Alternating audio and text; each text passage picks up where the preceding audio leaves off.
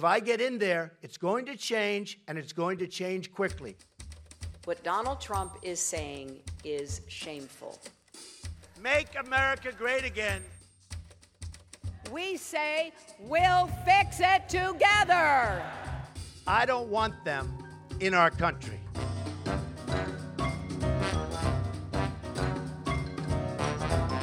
Da vi for alvor inne I sluttspurten I den amerikanske presidentvalgkampen. Jeg ønsker hjertelig velkommen til denne utgaven av Trump eller Clinton, en podcast om USA-valget, produsert av Dagbladet I samarbeid med Kjør Debatt AS. Vi skal straks til USA naturligvis, og vår kollega Marie Simonsen som på plass der og følger den dramatiske innspurten.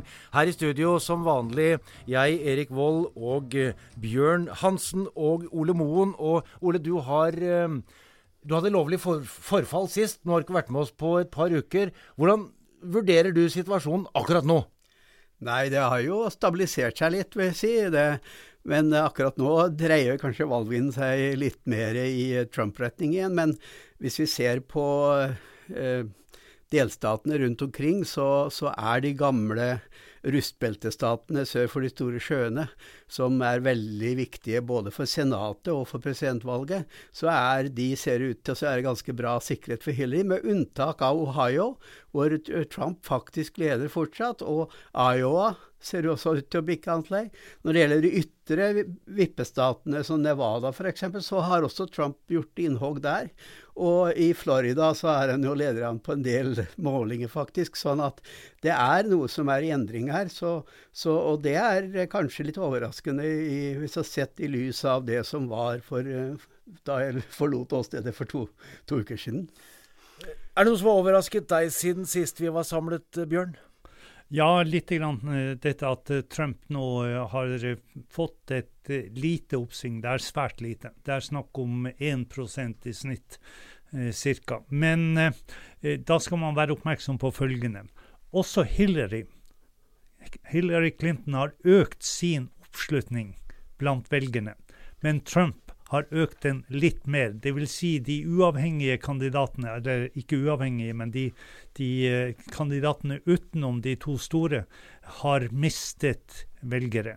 Slik at avstanden mellom de to, mellom Trump og Clinton blitt mindre, men også Clinton har økt. Og det gir etter min mening ganske gode seiersjanser. Altså, jeg ser at Nate Silver, som har dette kjente nettstedet, han statistiker, han har regnet ut at Hillarys sjanse på å vinne 86%, og det høyt.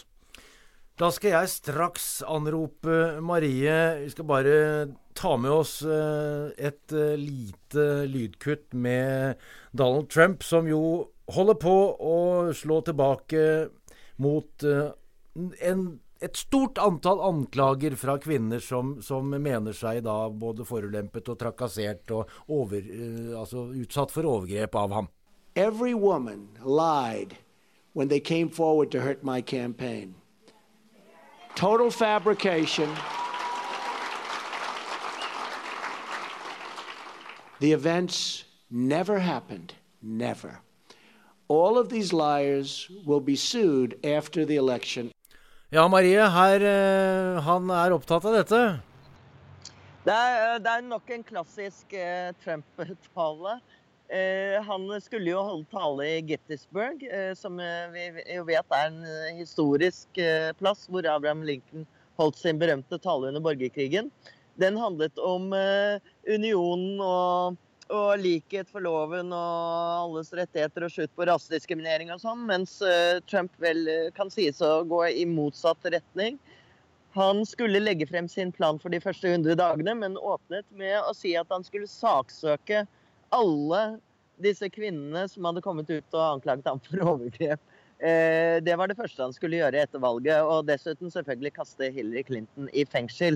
Så dermed så ble det jo ikke så mye oppmerksomhet om de økonomiske planene hans. Men det som vi var inne på her, nyheter du har å berette om nå? Ja, altså det som både Bjørn og Ole var inne på, så det en liten sånn skifte. Man kan ikke kalle det trendskifte, men det helt klart at Trump har fått noen mer oppmuntrende målinger. Og dessuten så det påfallende at oppmerksomheten i nyhetene nå veldig fokusert på Hillary Clinton og WikiLeaks, mens det jo tidligere i valgkampen har vært 100% Donald Trump hele tiden. Og det en dårlige nyheter for Hillary Clinton, som vi har vært inne på flere ganger tidligere, så virker det som om den som har mest oppmerksomhet i media faktisk den som taper. Men så det noen tall som underbygger at Hillary Clinton går mot en seier likevel. Det rekordstor tidlig avstemning, og der leder Hillary Clinton klart. Det rekordstor oppslutning blant de unge. Der leder Clinton sterkt. Det rekordstor oppslutning blant kvinner. Der leder Clinton klart. Og det dessuten, i motsetning til hva alle synes å tro at den populære visdommen liksom at dette et valg som ikke engasjeres velgerne. Jo, det gjør det. Det et rekordstor antall registrerte velgere i dette valget. Men det et merkbart skifte, stemningsskifte blant folk flest i retning av at det kanskje kan gå mot Trump allikevel? Ja, nei, jeg mistenker jo at det litt sånn, vi i media lever jo litt i vår egen boble, og det mange som synes at dette har gått litt vel fort i svingene, at Hillary Clinton har tatt et alt for stort forsprang. Så kanskje mange synes at det litt spennende at nå Trump trekker innpå. Jeg har jo ikke inntrykk av at det en generell trend over landet. Vi har også en måling, en fersk måling fra i går kveld, som viser at et stort flertall av republikanerne tror faktisk at Hillary Clinton kommer til å vinne. Men Bjørn, det jo kommentatorer her hjemme som nå åpner for en mulighet for at det kan oppstå en sånn slags Brexit-effekt. Altså at vi helt sikre på at det blir Hillary, og så plutselig så skjer det en overraskelse. Ja, jeg har sett det, men jeg har også sett en god del seriøse målinger, og bakgrunnsstoffet i de målingene peker mot en Hillary-seier. Det peker ikke mot en Trump-seier. Trump har en historisk høy andel av mennesker som misliker ham. Og det at han da på den bakgrunnen skulle vinne, det ganske utrolig. Du har afroamerikanere, du har hispanics, altså de med latinamerikansk bakgrunn. Du har de med asiatisk bakgrunn, du har ungdom, du har kvinner. Alle disse gruppene her går i overkant inn for Hillary Clinton. Jeg kan rett og slett ikke se hvordan det skulle bli en Brexit-effekt ut av dette. Nei, og det som interessant nå at Hillary nå går fram veldig hos hvite kvinner med collegeutdannelse, og ikke bare, men også med menn. Faktisk nå spriket med Hillary og Trump når det gjelder hvite menn, bare altså med collegeutdannelse, bare 3%, og det har aldri vært så lavt. Så det stort sprik når det gjelder menn som ikke har collegeutdannelse, men det har det også vært tidligere. Så, og dessuten så det nå veldig mange ledende republikanere som har gått ut og sagt at de skal stemme på Hillary. For eksempel Michael Chertoff, som jo var leder for Sikkerhetsdepartementet, og som ledet en undersøkelseskommisjon i Senatet mot henne på 90-tallet om Whitewater, og som var sett på som en av hennes sterkeste kritikere, har gått og sagt, jeg stemmer Hillary, for det ville være katastrofe å stemme på Trump. Så jeg har inntrykk av at i de senere dagene faktisk så har nesten Trump nærmest forberedt retretten, altså, og nå driver han og starter, eller åpner nye hoteller, og det snakkes om en ny radio- eller TV-stasjon og så videre. Og når han snakker om å saksøke, det ville vel neppe være noen særlig god start i Det hvite hus å drive og saksøke sine borgere. Så det vel da at han ikke vinner i den sammenhengen. I was struck today that Donald Trump is actually paying more attention to his business than to the campaign. That's his choice, but we're going to keep working really hard to reach as many voters as possible. Ja, det var Hillarys reaksjon på akkurat det du snakket om, Ole. Hvorfor sier hun dette? Hvorfor blander hun seg opp i det i hele tatt? Nei, jeg synes jo det virker litt sånn skolekamp. Altså, vi skal ha fair kamp, og liksom, nå må vi drive med det vi skal drive med. Vi skal kjempe på politiske banen. Men altså, motivasjonen kan jo være det at hun vil gjerne at han skal drive valgkamp for å si mest mulig dumt, slik at han svekker sitt eget kandidatur.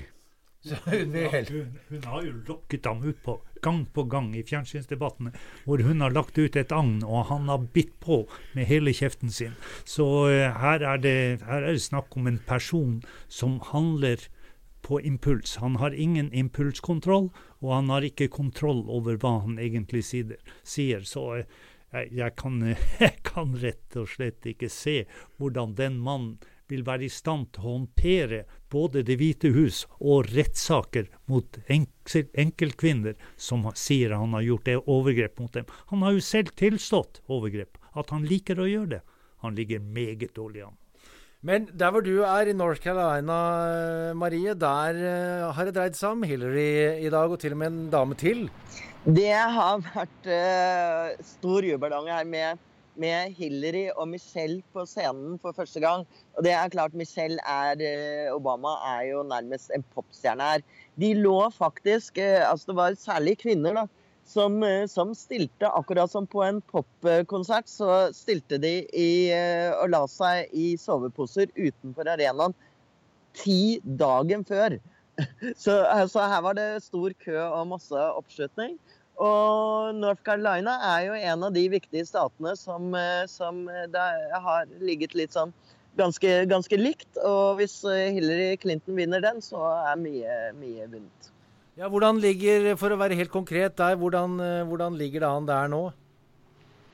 Det omtrent likt. Hillary Clinton har ledet, men de siste målingene viser at det dødt løp her. Så vi får se om denne Michelle Obama-effekten vinner frem også her. Det som har skiftet North Carolina fra å være en rød stat til blå, jo nettopp det vi har vært inne på, at nå de hvite med college-utdannelse nå i ferd med å gå over til demokratene, og at kanskje demokratene vinner denne gruppen for første gang siden 1960. Obama vant jo denne staten i 2008, men tappte den i 2012. Og det var takket være svarte velgere i veldig stor grad han vant. Så Hillary har hatt for lite appell der, og det det som gjør at hun nå har hentet inn Michelle, vil jeg tro, for å få frammøtet opp. Ta oss gjennom et par av de aller viktigste vippestatene i tillegg til da North Carolina, Ole. Ja, som vi sier, Nevada i vest jo en stat som viktig både for senatet og for presidentvalget. For det jo viktig også å huske på at senatet veldig viktig her for å vinne flertallet der for demokratene. Og der var jo leder for senatet tidligere, da Harry Reid, som var gått av nå, slik at man har en svakere kandidat, og derfor så det ganske jevnt. Så det en veldig viktig stat. Og så det da selvfølgelig North Carolina som nevnt her, men også Colorado ser ut til å vippe klart i demokratenes lei, som det har gjort en god stund, selv om Trump nå har vært der og fått veldig store frammøtemengder. Så det Iowa som faktisk ser ut til å vippe litt i retning av Trump. Det jo da i bonde Midtvesten, kan du si, men en viktig stat, selv om det ikke har mange valgmenn. Og så det Pennsylvania hvor det ganske solid for demokratene og for Hillary, slik at, og New Hampshire ser ut til å gå den veien som ligger i nordøst da. Og Wisconsin og Michigan. Ja. De to solid. De det, og de har jo vært så ymse, for de har hatt tilbakeslag der i mellomvalgene med guvernører som republikanere, og som har ført en veldig reaksjonær politikk, får jeg si, slik at det kan slå ut den veien også. Men så det jo størrelse mye snakk om her da, og New Hampshire jo en liten stat som ikke har stor innflytelse. Ja, nei, den har ikke noen stor innflytelse, men den en viktig signalstat. Fordi den jo også veldig tidlig ute. Det den første som holder skikkelig primærvalg. Det New Hampshire. Det sånn USAs rømskog, ikke sant? Ja, du kan kanskje si det. Men skjønt den har nok større innflytelse. Skal vi huske på det at i skandalevalget i 2000, da Trump ble tilkjent Florida imot folkeflertallet, det var ikke Trump, han var ikke der ennå. Bush, sorry. Så ville Al Gore ha vunnet presidentskapet likevel hvis han hadde vunnet New Hampshire. Men da vant tredjepartikandidaten. Nei, det var Buchanan. Nei, det var nå står det stille for meg her. Ross Perot var det? Nei, altså, den grønne. Altså han mannen med... Anyway, han tok 22 000 stemmer, og det var nok til å vippe staten, slik at den ene valgmannen som han hadde trengt, Al Gore, ble tapt, og dermed tapte han Det hvite hus. Så en liten stat, ja, men en veldig viktig stat. Men det som her helt sentralt, Hillary Clinton Donald Trump må vinne Florida for å vinne presidentvalget. Det helt avgjørende. Det som overrasker meg litt, at han har så godt grep om Ohio, som en gammel industristat, men som har lidd under flukten fra de gamle industrier over til stor arbeidsledighet og store vanskeligheter i økonomien.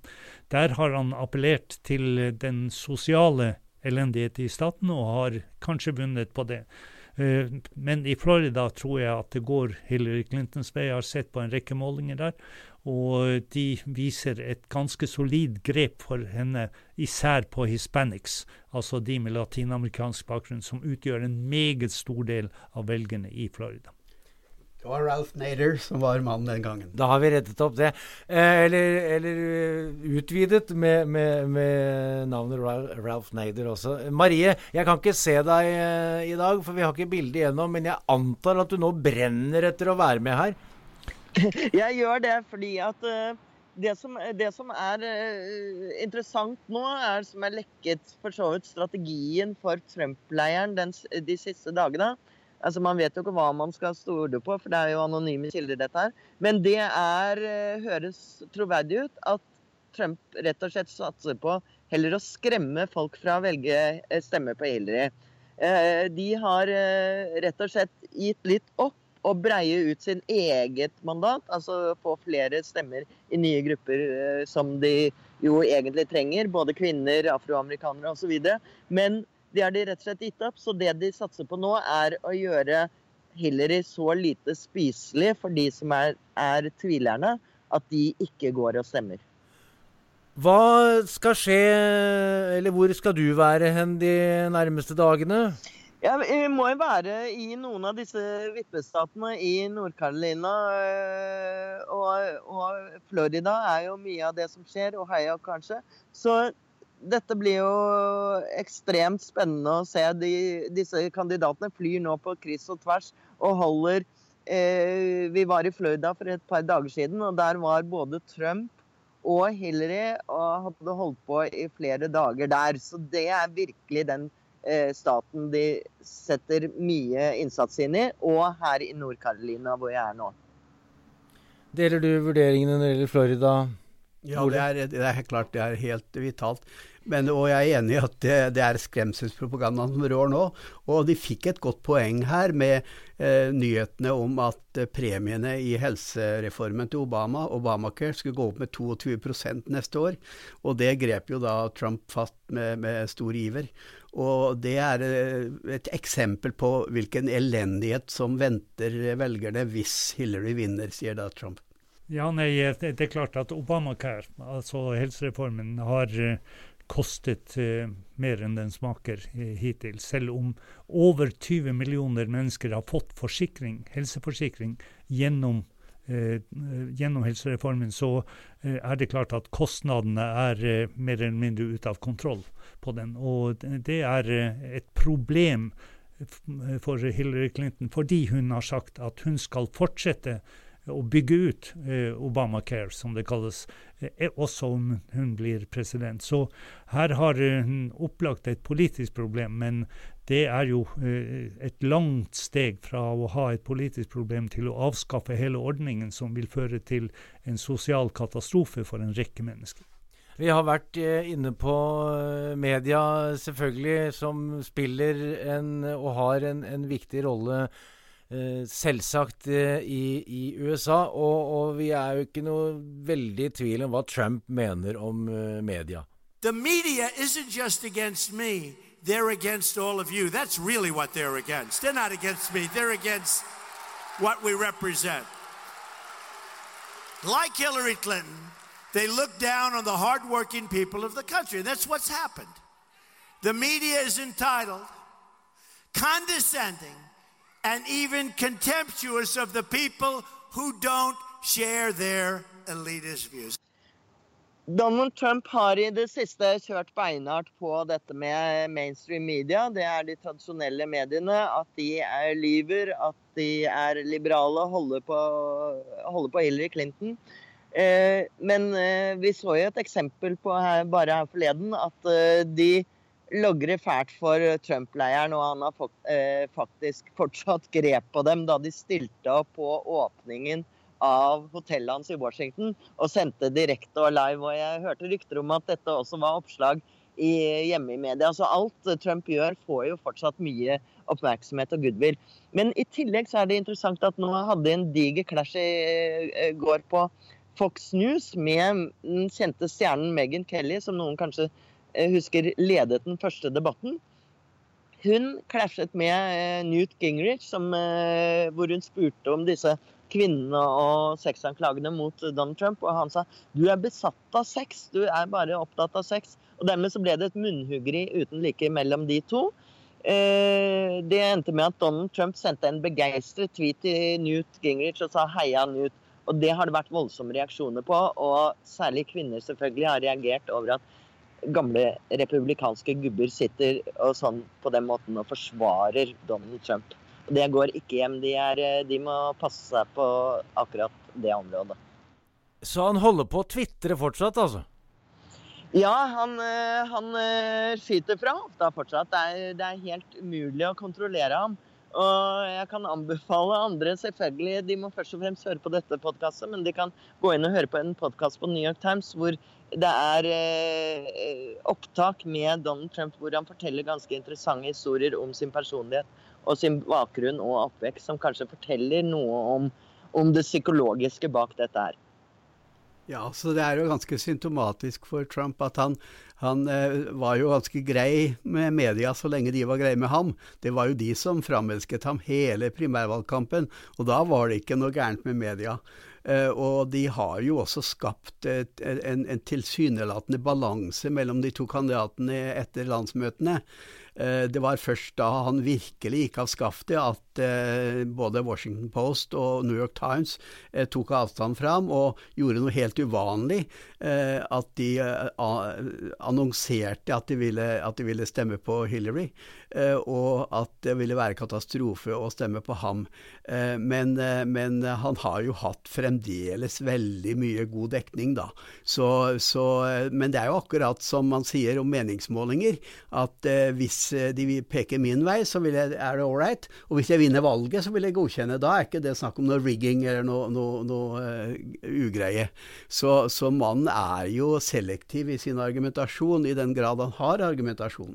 Men vi ser en annen mediedekning denne gangen, Bjørn? Ja, man ser en annen dekning, men den kommer jo veldig sent. Man har jo hatt en fri galopp siden han var i nominasjonsprosessen, så han har hatt en fri galopp med mediene. Han fikk 35 ganger større dekning i fjernsynsmediene under nominasjonskampen mot alle resten av de republikanske kandidatene. 35 ganger større enn alle sammen til sammen.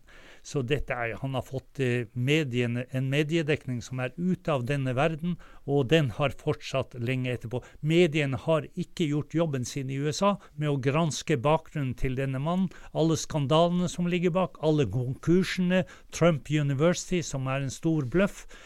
Alt dette har de latt ham gå fri av hele tiden. Også skattepolitiet, også det at han har latt være å betale skatt. Det var først da New York Times avslørte dette at det kom opp. Ja, og det jo slik at det en gammel beskyldning fra høyresiden om at media liberale, og dermed så overkompenserer disse mediene for å vise at de balanserte. Og en direktør i Fox News sa jo i 2005 at vi har en stor fordel fremfor de liberale media, for de tror de må gi begge sider av en sak. Men det som unikt i år, og som har gjort at media nå omsider har tatt tak i Trump, jo at dette en unormal valgkamp. Det ikke noen vanlig, tradisjonell valgkamp. Det en kandidat, og så det en villmann.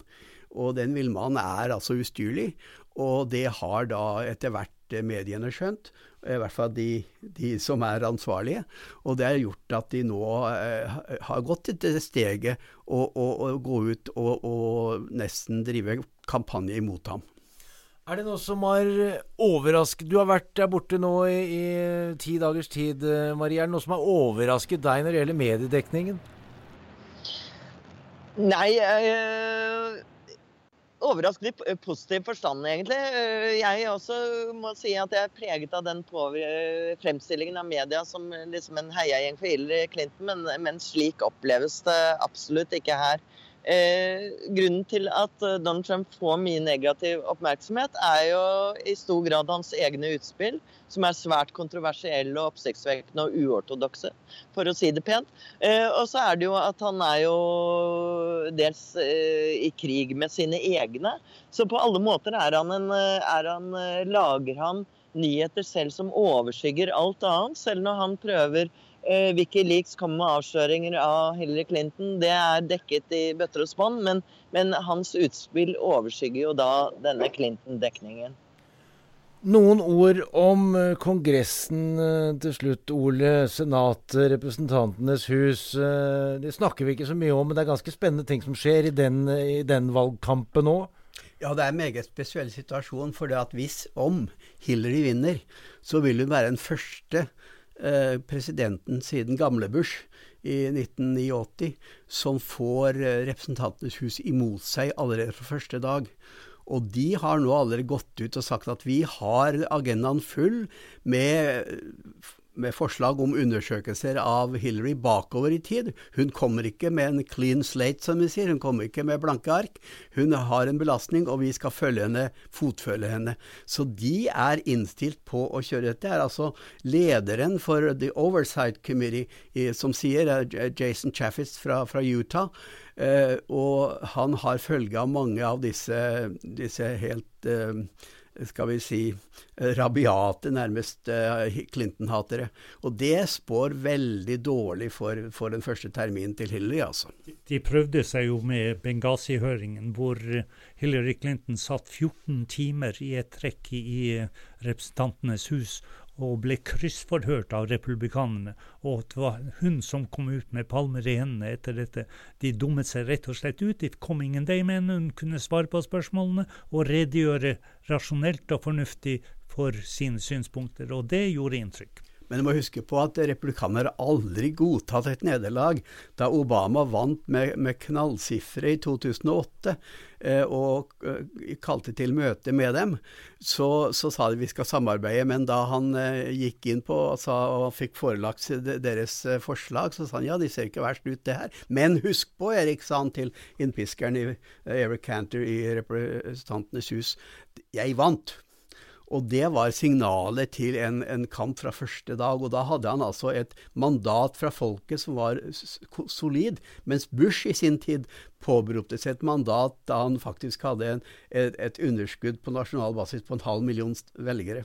Ja, og det jo typisk for situasjonen at den gang var demokratene villige til å samarbeide også med Bush, under disse tvilsomme omstendigheter. For Bush ble jo gitt presidentskapet med 5 mot 4 stemmer i Høyesterett.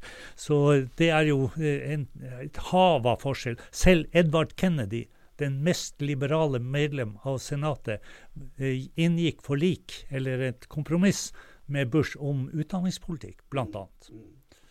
Marie, til slutt, det altså da bare så vidt over et tosifret, altså med andre ord, det rundt 10 dager igjen til dette meget spennende valget, og vi snakket om dette med en Brexit-overraskelse. Tror du det finnes noen mulighet for at det kan plutselig skje noe sånt? Jeg tror ikke det. Altså, som Nate Silver, som vi stadig refererer til, sier, at det nå en 15% sjanse for at Donald Trump vinner.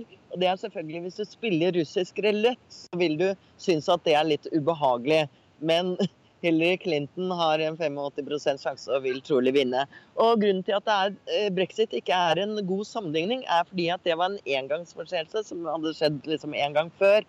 Dette et valg som skjer hvert 4. år. Det meningsmålinger i bøtter og spann. De historiske fakta, de statistiske fakta. Denne påstanden om at folk redde for å si at de støtter Trump, det ingen hold for. Tvert imot. Så jeg tror lite på en slik Brexit-effekt. Men at det kan være noen feilmålinger, det ser vi jo stadig ved valg. Marie Simonsen fikk siste ord i ukens utgave av Trump eller Clinton, en podcast om USA-valget. Her i studio, Bjørn Hansen, Ole Moen, Marie Røsland og Erik Vold. Vi sier på gjenhør om en uke.